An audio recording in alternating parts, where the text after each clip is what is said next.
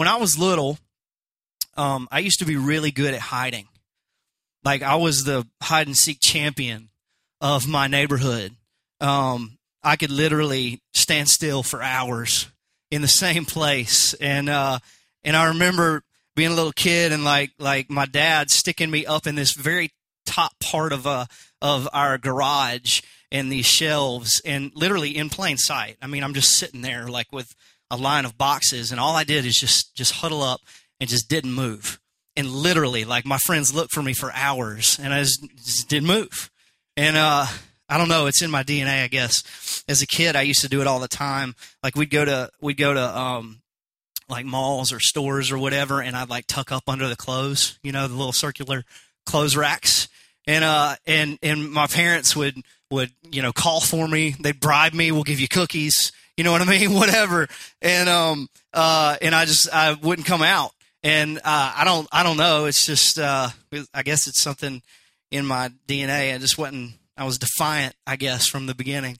But I'm paying for it now because my 2-year-old son, we found out that he's the exact same way. And thankfully, we have not experienced that like in a public place yet, but we noticed that he likes to go, into a closet or into under his bed or just somewhere that he can't be found, and we'll call him. Liam, come here, we'll give you cookies, right? And that mug is not coming out. He won't say a word.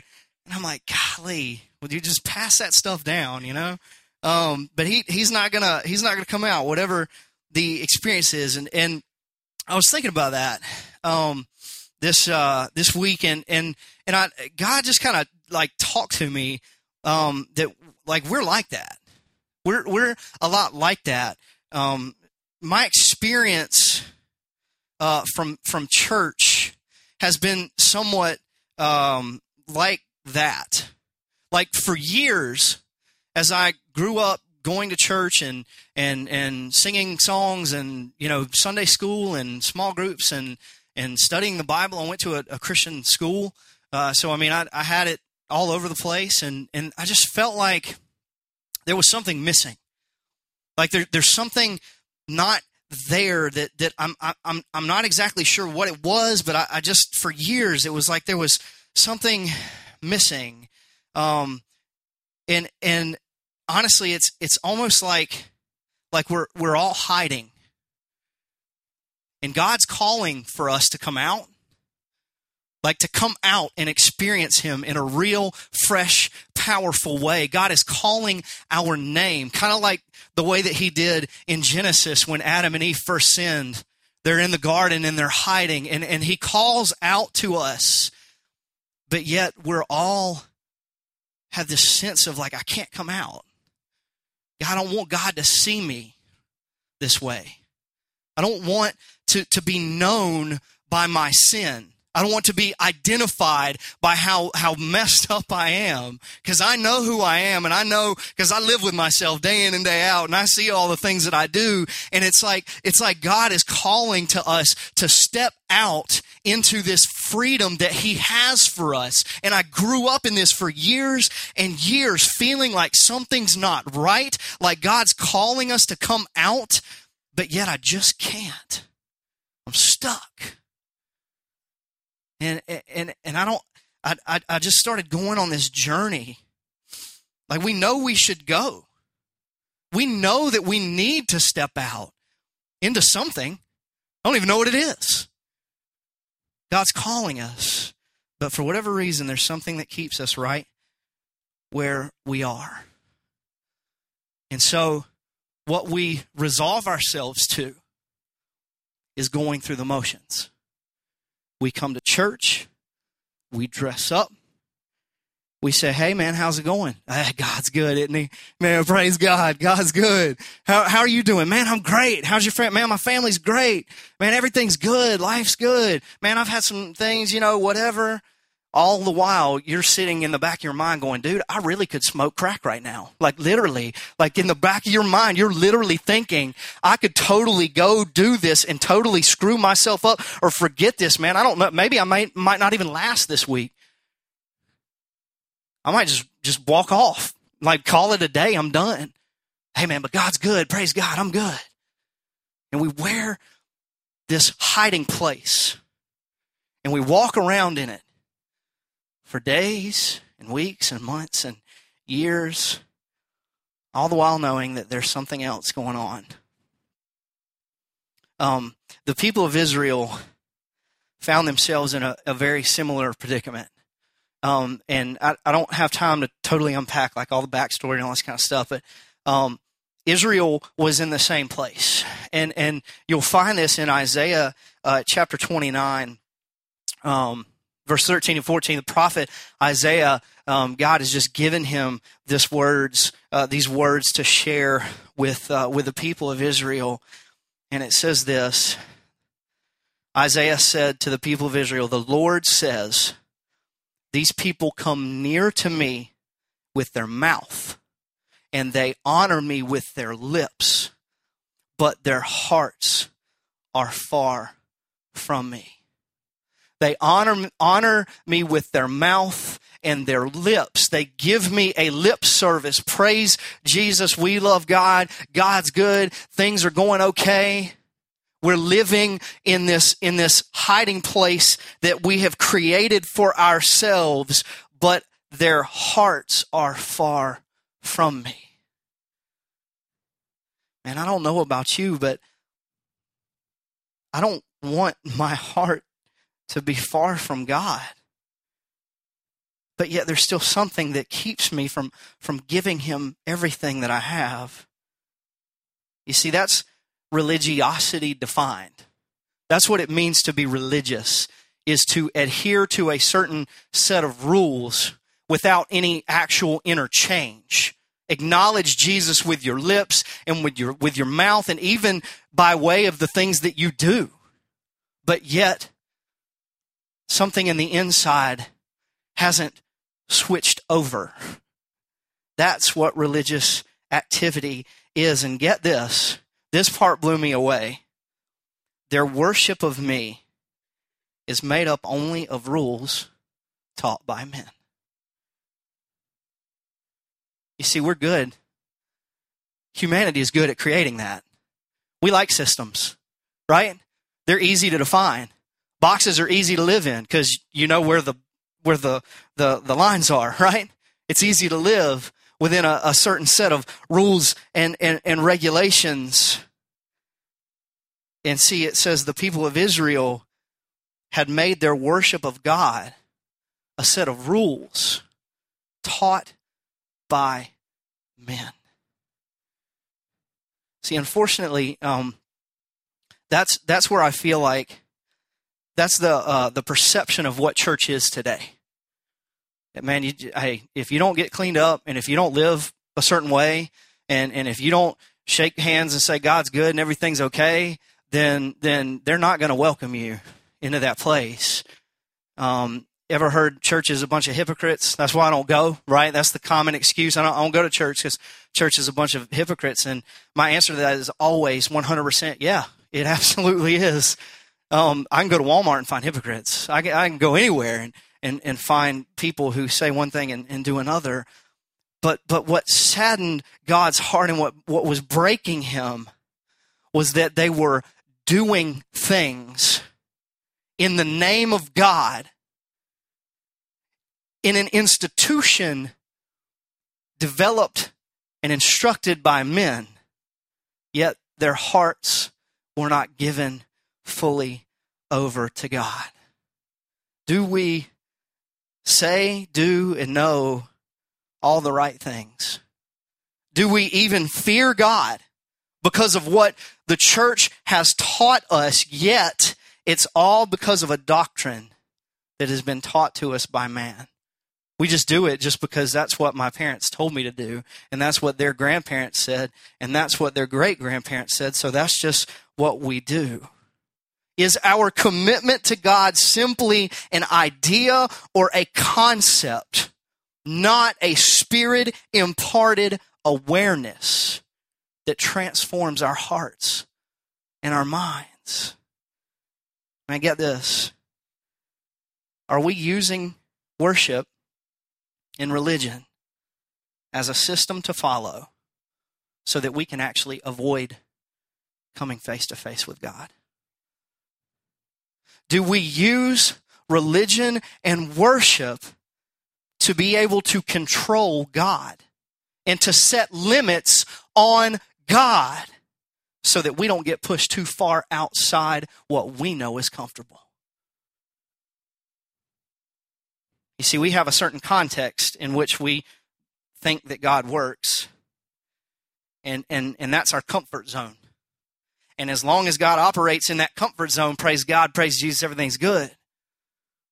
But when God starts working outside of that comfort zone, when he starts pushing us to get uncomfortable, we have a tendency to shy away from that and to back up. And so my question is, do we use our religion as a way to avoid coming into contact with the true, real God of creation?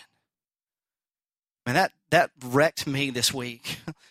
like in how I study for my messages, in why I'm going downtown, in why I call myself a pastor.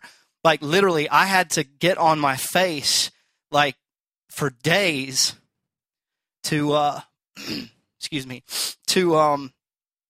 to just ask God, Lord, whatever confines I have put you in, just please help me to break those. Not me to break those, because once again, that's a worship of me made up by rules taught by men. Help me to lay down and die to that so that you can show me who you really are. I want that today.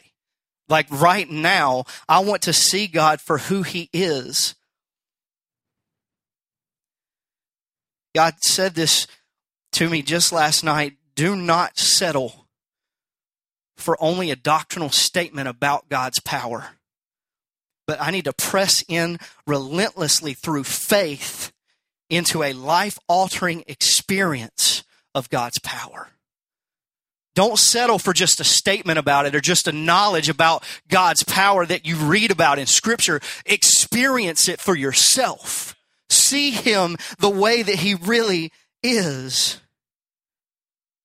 And see, I love this because in verse 14, right after 13 in Isaiah 29, God says, because the people did this, all right, I'm like, okay, he's getting ready to blow he's going to smash them. That's what God does, right? When people sin, he throws the lightning bolt. And so in verse 14, he says, therefore, once more, I will astound these people. In the ESV, it says, again, I will do wonderful things with Israel. I'll do wonderful things with these people. Wonder upon wonder. The wisdom of the wise will perish, and the intelligence of the intelligent will vanish. The ESV says, the discernment of the discerning men shall be hidden. So what does God want to do when we get into this place where we're confining him by a set of rules that we follow and we define him by our context of comfortableness? It says he's going to astound us with wonder upon wonder. What we think is wise, it's going to go away. What we think is intelligent, is discerning, it's going to be crushed in the presence of the provision and the wisdom and the power of seeing God face to face. God didn't leave us where we were at so that we would squander ourselves in our own wisdom. He says, I'm going to astound Israel with wonder upon wonder. Guess who that is? It's Jesus. God says, I'm going to flip the script. And these rules that the people of Israel have started worshiping, and they created these things that are so sacred in their mind that literally if they misstep, then that's it. It's over. They're going straight to hell. It's not a message of God's love. It's a message of God's judgment. So what God said is, guess what? I'll send my son. He'll live perfectly. And guess what? He'll take the judgment away for those who say yes to him. 100% of God's judgment was fulfilled in the message and the life of Jesus. So what's the answer? How do we come to terms with this? The answer is more of God's presence. We need more God to be available to us. So what did he do to Israel? He sent Jesus. He sent literally a physical flesh embodiment of the message that God was trying to communicate to his people. He turned conventional wisdom up on its end because of the lifestyle that Jesus led. And guess what? The people of that day encountered the God of creation face to face because they had started worshiping the rules. And God said, nope. Here's the rule. Love me and love your neighbor. I'll give you grace upon grace. And what I've realized this week is that if we seek to satisfy a theological curiosity about God, if that's why we are a Christian, and that's why we're trying to follow God, to get knowledge and to get understanding, which is not wrong. Okay, don't hear me say don't study, don't know Scripture. We have to have wisdom. We have to have that power, and I'll explain why and where that comes from in just a minute. But once we become satisfied with our level of understanding, like once we go to the place where we think we're quote unquote fully trained, like I got this, I understand who God is, and what happens, what we do is we put it in neutral and we start coasting. Our spiritual life begins to slow down, and some of us even stop short of an experience that God is drawing each and every one of us into. God wants to meet each and every one of us face to face today. We can literally experience him in a new and fresh way, a first-hand, face-to-face encounter with God, and that's what we have to have in order for our life to become something that we can't do on our own. Think about this. One of the best examples that I've found in Scripture is Paul. Paul was a persecutor of the church. He killed Christians for a living. He was the modern day ISIS. Doesn't that put a different spin on how we look at terrorism? Paul was literally sent in to infiltrate the communities because he was a Jew and bind them and take them and kill people who said they were Christians. That was his job. It says in Philippians 3, it says, Paul's kind of talking about himself in this scripture. It's not going to be up there. But it says, I was circumcised on the 8th day, which was like a big deal, following the rules, of the people of Israel. I'm from the tribe of Benjamin, which is another big deal. I'm a Hebrew of Hebrews.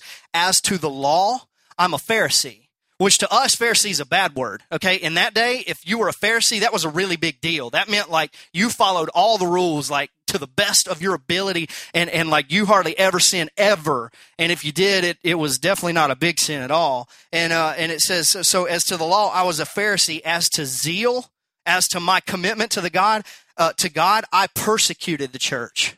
I was a persecutor of his church. And as to righteousness under the law, I was blameless. So get this. Paul, as a persecutor of the church, as a Pharisee, literally believed that he walked through this life perfect. That he did everything all the way, all the rules, he did everything right. The way that the Old Testament rules described it, Paul was perfect. He did everything completely right. And so we look in Acts chapter 9 and we find him on the way to Damascus. He's literally on a road heading to the town of Damascus, planning on killing Christians. He has letters from the Jewish system of the religious heads in Jerusalem to go to Damascus and hand these letters over to the temple leaders there, their pastors, and then their pastors would say, yep, that's good, you do whatever you need to do. And so his job was to round up all of the people who claimed Jesus as the Savior and take them back to Jerusalem and kill them. That's what he was on his way to do. And guess what? He believed that he was doing it in the name of God. A Pharisee of Pharisees, a religious leader of the law. He did it all right in the name of God. He was doing this because he was obedient to the rules. And anything that obstructed the rules, i.e. Jesus' message, then he had to squash it. So he's on his way to Damascus. And literally, this blinding light drops in. There's two guys with him. They hear words, but they don't see anything. Literally, they hear Jesus Christ saying, Saul at that time, why are you persecuting me? He says, who are you, Lord? He says, I'm Jesus Christ. You're killing my people. You're killing the very message that the God that you say you follow is trying to send.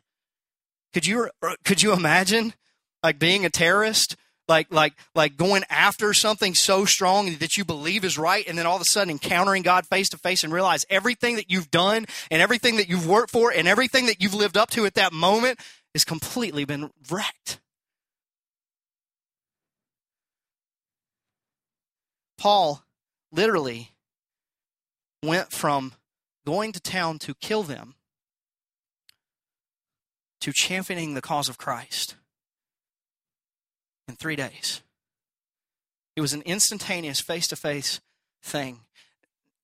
And what God said to me as I thought about that is literally, there is no amount of religious instruction.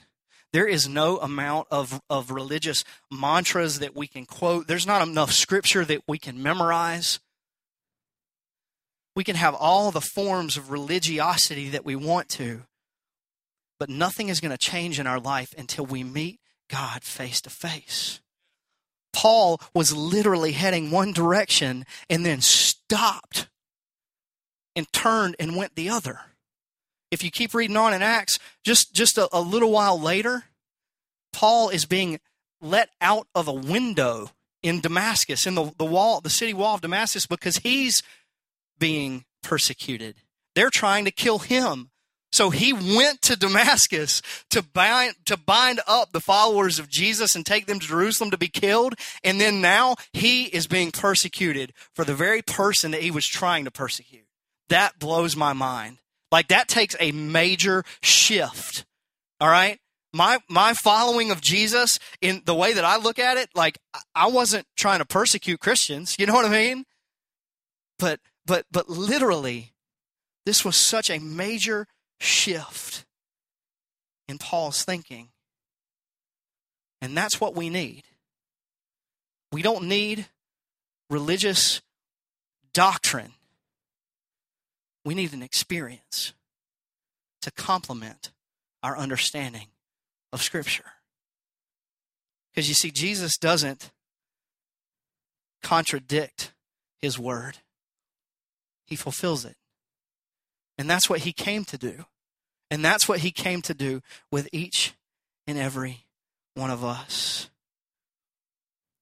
Fast forward just a few years, and Paul's writing a letter in prison to a group of people in a town called Corinth. He's in prison in Rome, penning these words. He helped start the church of Corinth.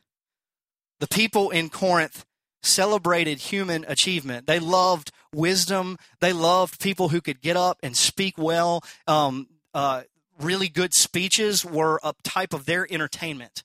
They loved to hear people get up and defend things and debate and to discuss. And they didn't have, Facebook. So people talking face to face was kind of their thing. So the ability for somebody to speak well was part of their entertainment. And so what message does Paul bring to these people? It says in 1 Corinthians 1, he says, Christ did not send me to baptize, but to preach the gospel, and not with words of eloquent wisdom. Get this, lest the cross of Christ be emptied of its power. For the word of the cross is foolishness to those who are perishing. But to us who are being saved, it is the power of God.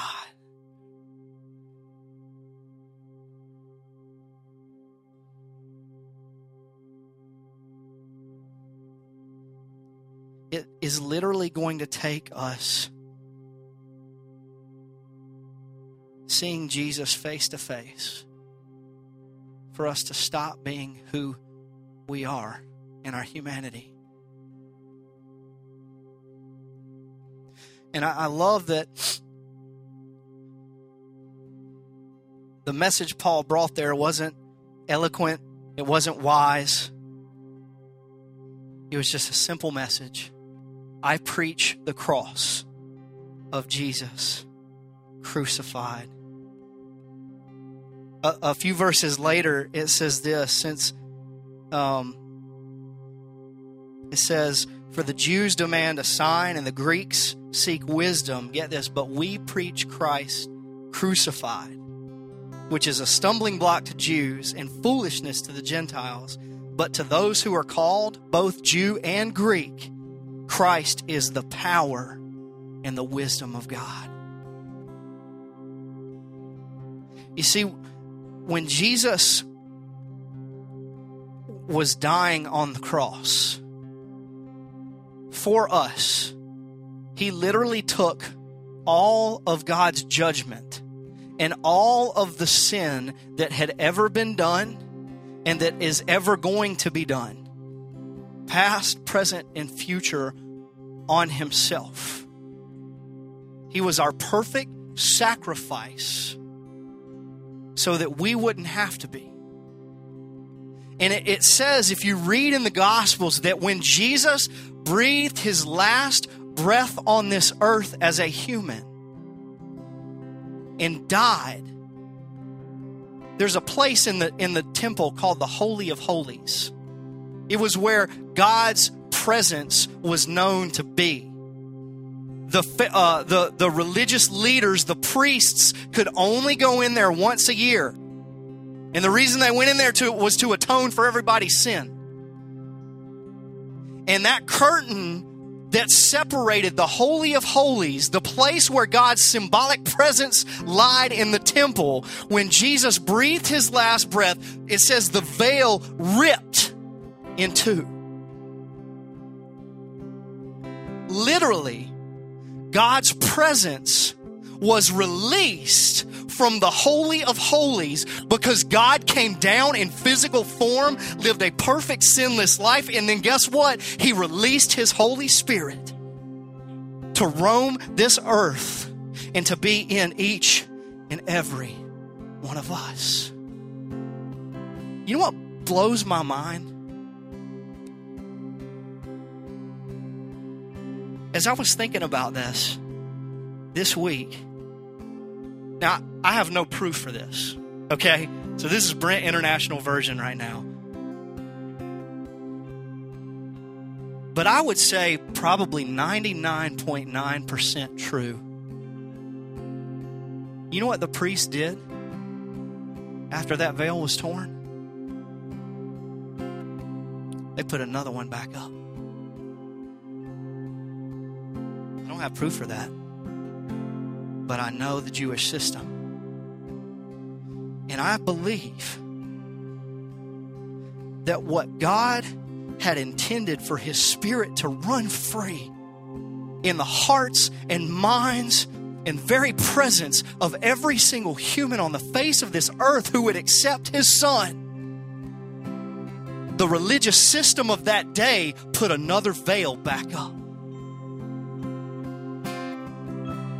And what God said to me as I was thinking through this is that's what we do. We have a veil on our hearts. God is calling to each and every one of us to come out of the veil. The presence is already here. We can accept the Spirit. We can have full freedom in Jesus Christ. We can literally experience him face to face. And yet we put a veil on our heart. And you know what the veil is? Self. Self-righteousness, self-sufficiency, selfishness. I think that somehow because of my religious activity that I bring something to God that's worthy of anything. I think that I, on my own power, can stand up here and preach a message that's going to change your life. I think that I can walk out these doors and go through my life and somehow lead it in such a way that is going to make sense. That's the lie that Satan tells me. Keep in the veil of self. Stay in that veil of self. You're sufficient. You can do it. Your religious activity, man, God will be pleased with that. That's good enough, right? Jesus Christ lived a perfect life so that the veil would be torn. Don't submit again to a yoke of slavery. So I'm telling you this morning, if you want to see God face to face, all it takes is completely believing 100% through the faith that God gives each and every one of us in the saving cross of Jesus Christ. The veil was torn. That's all. Every day, Jesus said, those who would follow me must die to theirself, take up their cross daily, and follow me. That means that this is a continual sacrifice on my end, because that veil keeps rethreading itself and it keeps sewing itself back up. And guess what? It's not going to take any kind of work that I can do to take the veil off.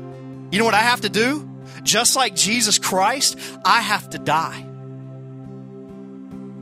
Are you willing to experience a death of yourself, which is excruciating and painful, so that just like Jesus, you can be resurrected into a new life in Him? Man, that is reality.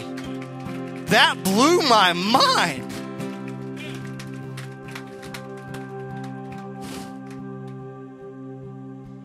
If you would just bow your head and close your eyes, man. I believe that God is setting people free in this place.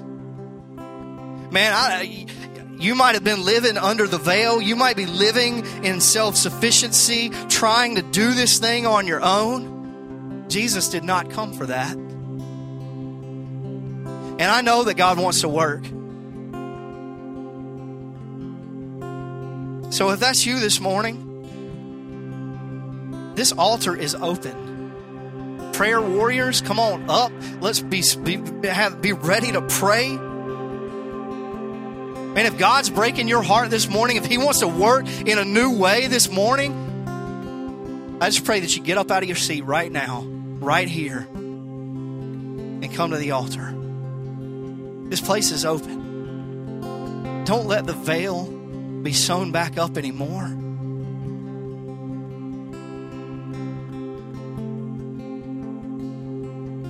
But I pray that we would just, in the Spirit that God gives us, His Holy Spirit,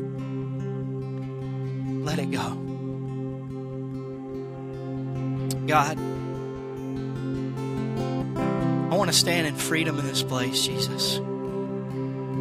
God, I proclaim that your Spirit would just have free reign, God, that the veil that wants to continue to come up, God, the lie that we believe, that Satan feeds us, that we can be sufficient, God, on our own. I pray, Lord, that you would just break that down, Lord, that we would experience a death, God, of ourselves so that we can see your Spirit move, Lord. God, I just pray that you would just move, Jesus. Father, I just pray that you would move in a real way, God.